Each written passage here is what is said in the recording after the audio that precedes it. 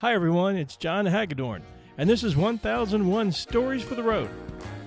We're a proud part of the 1001 Stories Network, and we like to think of ourselves as caffeine for the curious. This week's story is called The Cop and the UFO.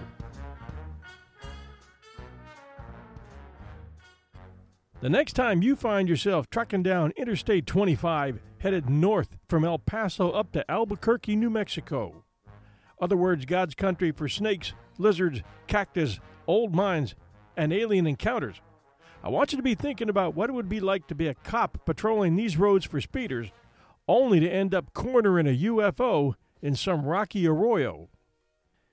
It was 5:45 p.m. on April 24th, 1964, and Lonnie Zamora was patrolling the town of Socorro and the main route through it in his white Pontiac patrol car, when a black Chevy tore by him on the way out of town, and he started after it. Lonnie was 31 years old, a solid professional, liked his job, and was as honest and hard-working as the day is long. He was pretty sure he knew who the driver of the Chevy was, a 17-year-old kid that always seemed to be getting into trouble. It was looking like today would be no exception. Within a few seconds, his Pontiac was in pursuit, his lights and siren in full mode. Just seconds after he hit the road leading out of town, though, he heard a loud roar in the distance through his open window that lasted for about 10 seconds, accompanied by a long, funnel-shaped, bluish-orange flame rising up into the air. It wasn't coming from the car he was pursuing. It was more from the southwest, where he suspected that a dynamite shack near one of those mines over there must have blown. So he gave up the chase of the Chevy and pointed his car in that direction and radioed into the sheriff's dispatcher. He was soon using a narrow gravel road which he knew led up toward that dynamite shack, and it was rough, rocky, and hilly, causing the rising smoke and flame he was seeing to appear and disappear, and he soon realized his only option was to drive the car up the rocky-strewn path to the top of the mesa in order to get a better look down at the scene. His front wheels were slipping on the way up. It wasn't that high to the mesa top, maybe only 20 feet above the level of the gully, but very rough going, and it took 3 tries. He was now catching glimpses downward into that small gully. Peering down into the arroyo, and now about 150 yards away, he suddenly spotted a shining object, and he immediately thought it was an overturned car. But as his vision cleared and he stopped his car, he was able to give it a closer look, seeing that it was an oval-shaped object without windows or doors, about the same bulk size as a mid-sized car, but standing on legs, not wheels. There was an unusual red insignia on the side of the object, in front of which were standing 2 small people, dressed in white overalls, he thought, one of which seemed to jump upon seeing him, obviously startled. Whatever was going on, he had caught them by surprise. Zamora radioed the dispatcher, Nep Lopez, again relaying what he was seeing, then left his patrol car on the gravel road at the top of the mesa, working his way down on foot while approaching the object, which had the luster of aluminum and was shaped like the letter O. As he approached on foot, he got a closer look at the red insignia, which bore neither letters nor numbers, just a symbol, and he wrote it down in his scratch pad. The 2 pilots, if that's what they were no longer in sight, and he assumed they were inside the vehicle. As he got within 100 feet, he heard a loud roar again, this one deafening, and he saw a bluish flame shoot out of the underside of the object. So he dived back toward his car, thinking it, whatever it was going to explode. He was understandably scared, expecting that the wash from the blast was going to hit him. He looked up from his prone position and saw the object lifting up from the ground to about his level at the top of the mesa, maybe 20 feet higher than the canyon bottom. It hovered for a moment, and then took off southeast, clearing the dynamite shack only by about 3 feet, then flying in a straight line across the desert for 10 or maybe 15 miles, never getting high, staying about 10 to 15 feet off the ground all the time, but moving very fast. He was shaking when State Police Sergeant Sam Chavez, having heard Zamora's calls to the dispatcher, arrived on the scene just minutes after the craft had disappeared into the sky, headed towards 6 Mile Canyon Mountain. Lonnie explained to Chavez what he had seen, and Chavez called in the dispatch and asked them to contact the military, that being White Sands Proving Grounds. And by the next day, Army Captain Richard T. Holder, uprange commander in the company of FBI agent D. Arthur Burns, Jr. from Albuquerque, showed up to take a look at the site and to tell him that there were no craft of that type operating anywhere in the area. Then Major William Connor from nearby Kirkland Air Force Base and Sergeant David Moody, who was in the area on TDY, investigated for Project Blue Book that following day. And the head of Project Blue Book, Dr. J. Allen Hynek, came as well and asked him a lot of detailed questions. And then after Dr. Hynek, all kinds of reporters started showing up and asking questions or trying to reach him at home. It would be weeks of questioning and reports, and the report had gone national the first day. It wasn't long before Officer Zamora said he had had enough and asked everyone to leave him the hell alone. What was really frustrating, Zamora said later, in the weeks and months to come, was seeing and hearing the endless line of deniers, starting with the Air Force, which insisted that the whole affair was a hoax. The old maxim, "He who shouts the loudest has the most guilt to bear," probably holds true with regard to the Air Force. They've been accused of being directly involved with the testing of saucer-like craft, the harboring of aliens, and cover-ups of a number of UFO crashes and sightings. Harvard astronomer Donald Menzel, and how this guy graduated Harvard is anyone's guess, suggested that Zamora had been the victim of a complex prank engineered by high school students who planned the whole business to get Zamora. Years later, Menzel, and let me repeat, Harvard astronomer, argued that Zamora had misidentified a dust devil. That's Menzel, Menzel. It's in the dictionary under idiot. Journalist and prominent UFO skeptic Philip J. Klass, Klass, first suggested that the Zamora sighting was due to misidentified ball lightning, just a notch smarter than Menzel. When this debunking was itself debunked, notably by atmospheric physicist and UFO advocate Dr. James E. McDonald, Klass then switched gears, trying to find a new way to get his name in print, and suggested the Zamora sighting was part of a scheme Zamora had invented with Socorro's then-mayor, Holm Bursum, Jr., to attract tourism, claiming Bursum owned the land where Zamora's encounter occurred.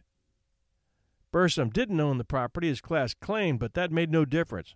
Klass nevertheless claimed that Bursum hoped Zamora's fabricated UFO story would lure tourists to Socorro, and Bursum could then develop the UFO landing site into a tourist attraction.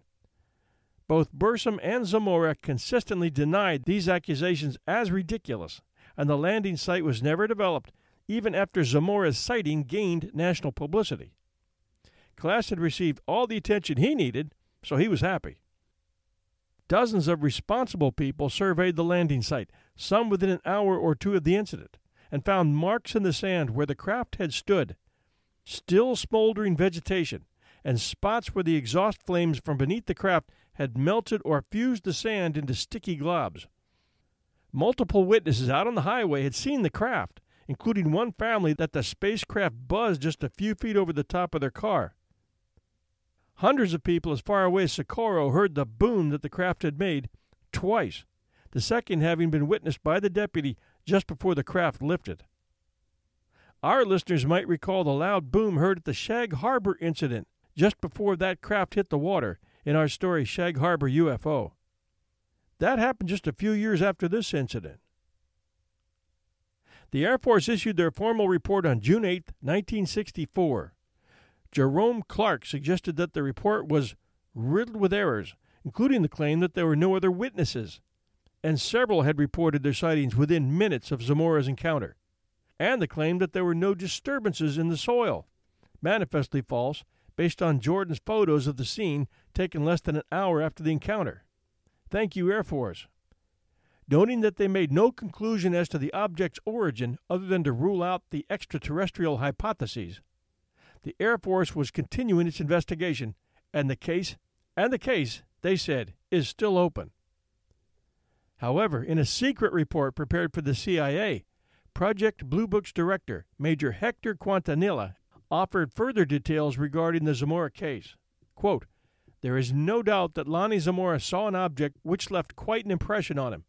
There is also no question about Zamora's reliability. He's a serious police officer, a pillar of his church, and a man well versed in recognizing airborne vehicles in his area. He is puzzled by what he saw, and frankly, so are we.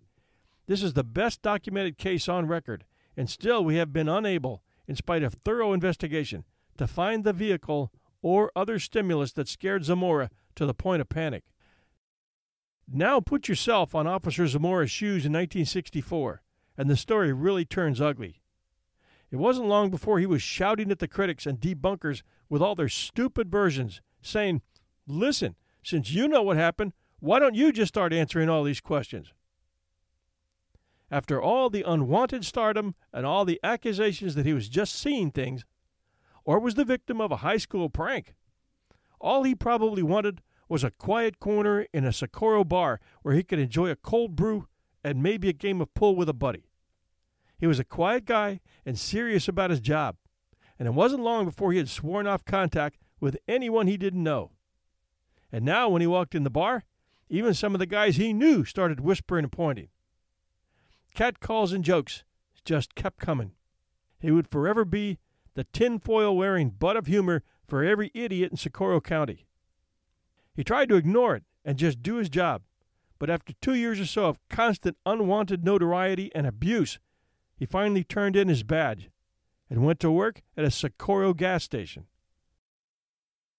On November 2nd, 2009, at the age of 76, Officer Lonnie Zamora died of a heart attack. His case still remains as one of the most witnessed UFO events, and one that no one could disprove. It is easily counted in the top 10 of UFO close encounters of the third kind. The craft's speed was estimated, based on the time it took to disappear over 6 Mile Canyon, at 650 miles per hour. The type of propulsion required to lift that craft straight up, then shoot away horizontally at those speeds, was beyond the dreams of the Air Force at that time. The two small people, who knows where they came from, probably weren't from the local high school. The moral of this story is, if you come up on a strange-looking craft in the middle of the desert, or in your backyard for that matter, and you feel like checking it out, think twice, and remember the sad story of Lonnie Zamora and the UFO. Then, just walk away. Don't even bother to snap a picture. Maybe someday humanity will be able to handle it, and then again, maybe not.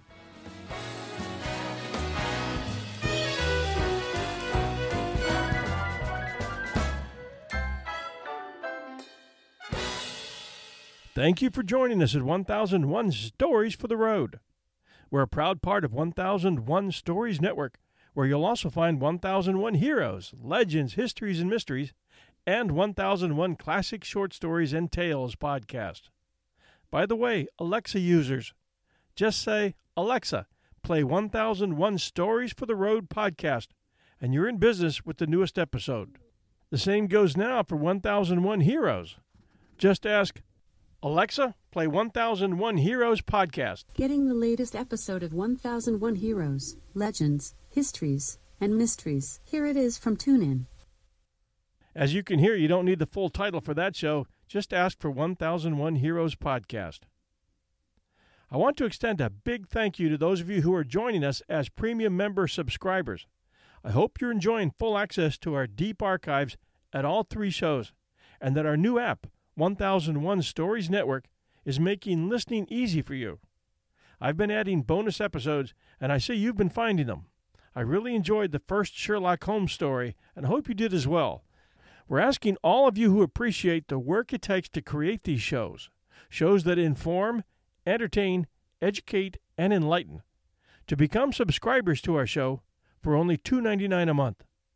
The link is in the show notes here and at www.1001storiespodcast.com, our home webpage. It's the best way to say thank you for the 3 years we've been doing the 1001 podcast, and to guarantee another 3 years of storytelling and historical sketches.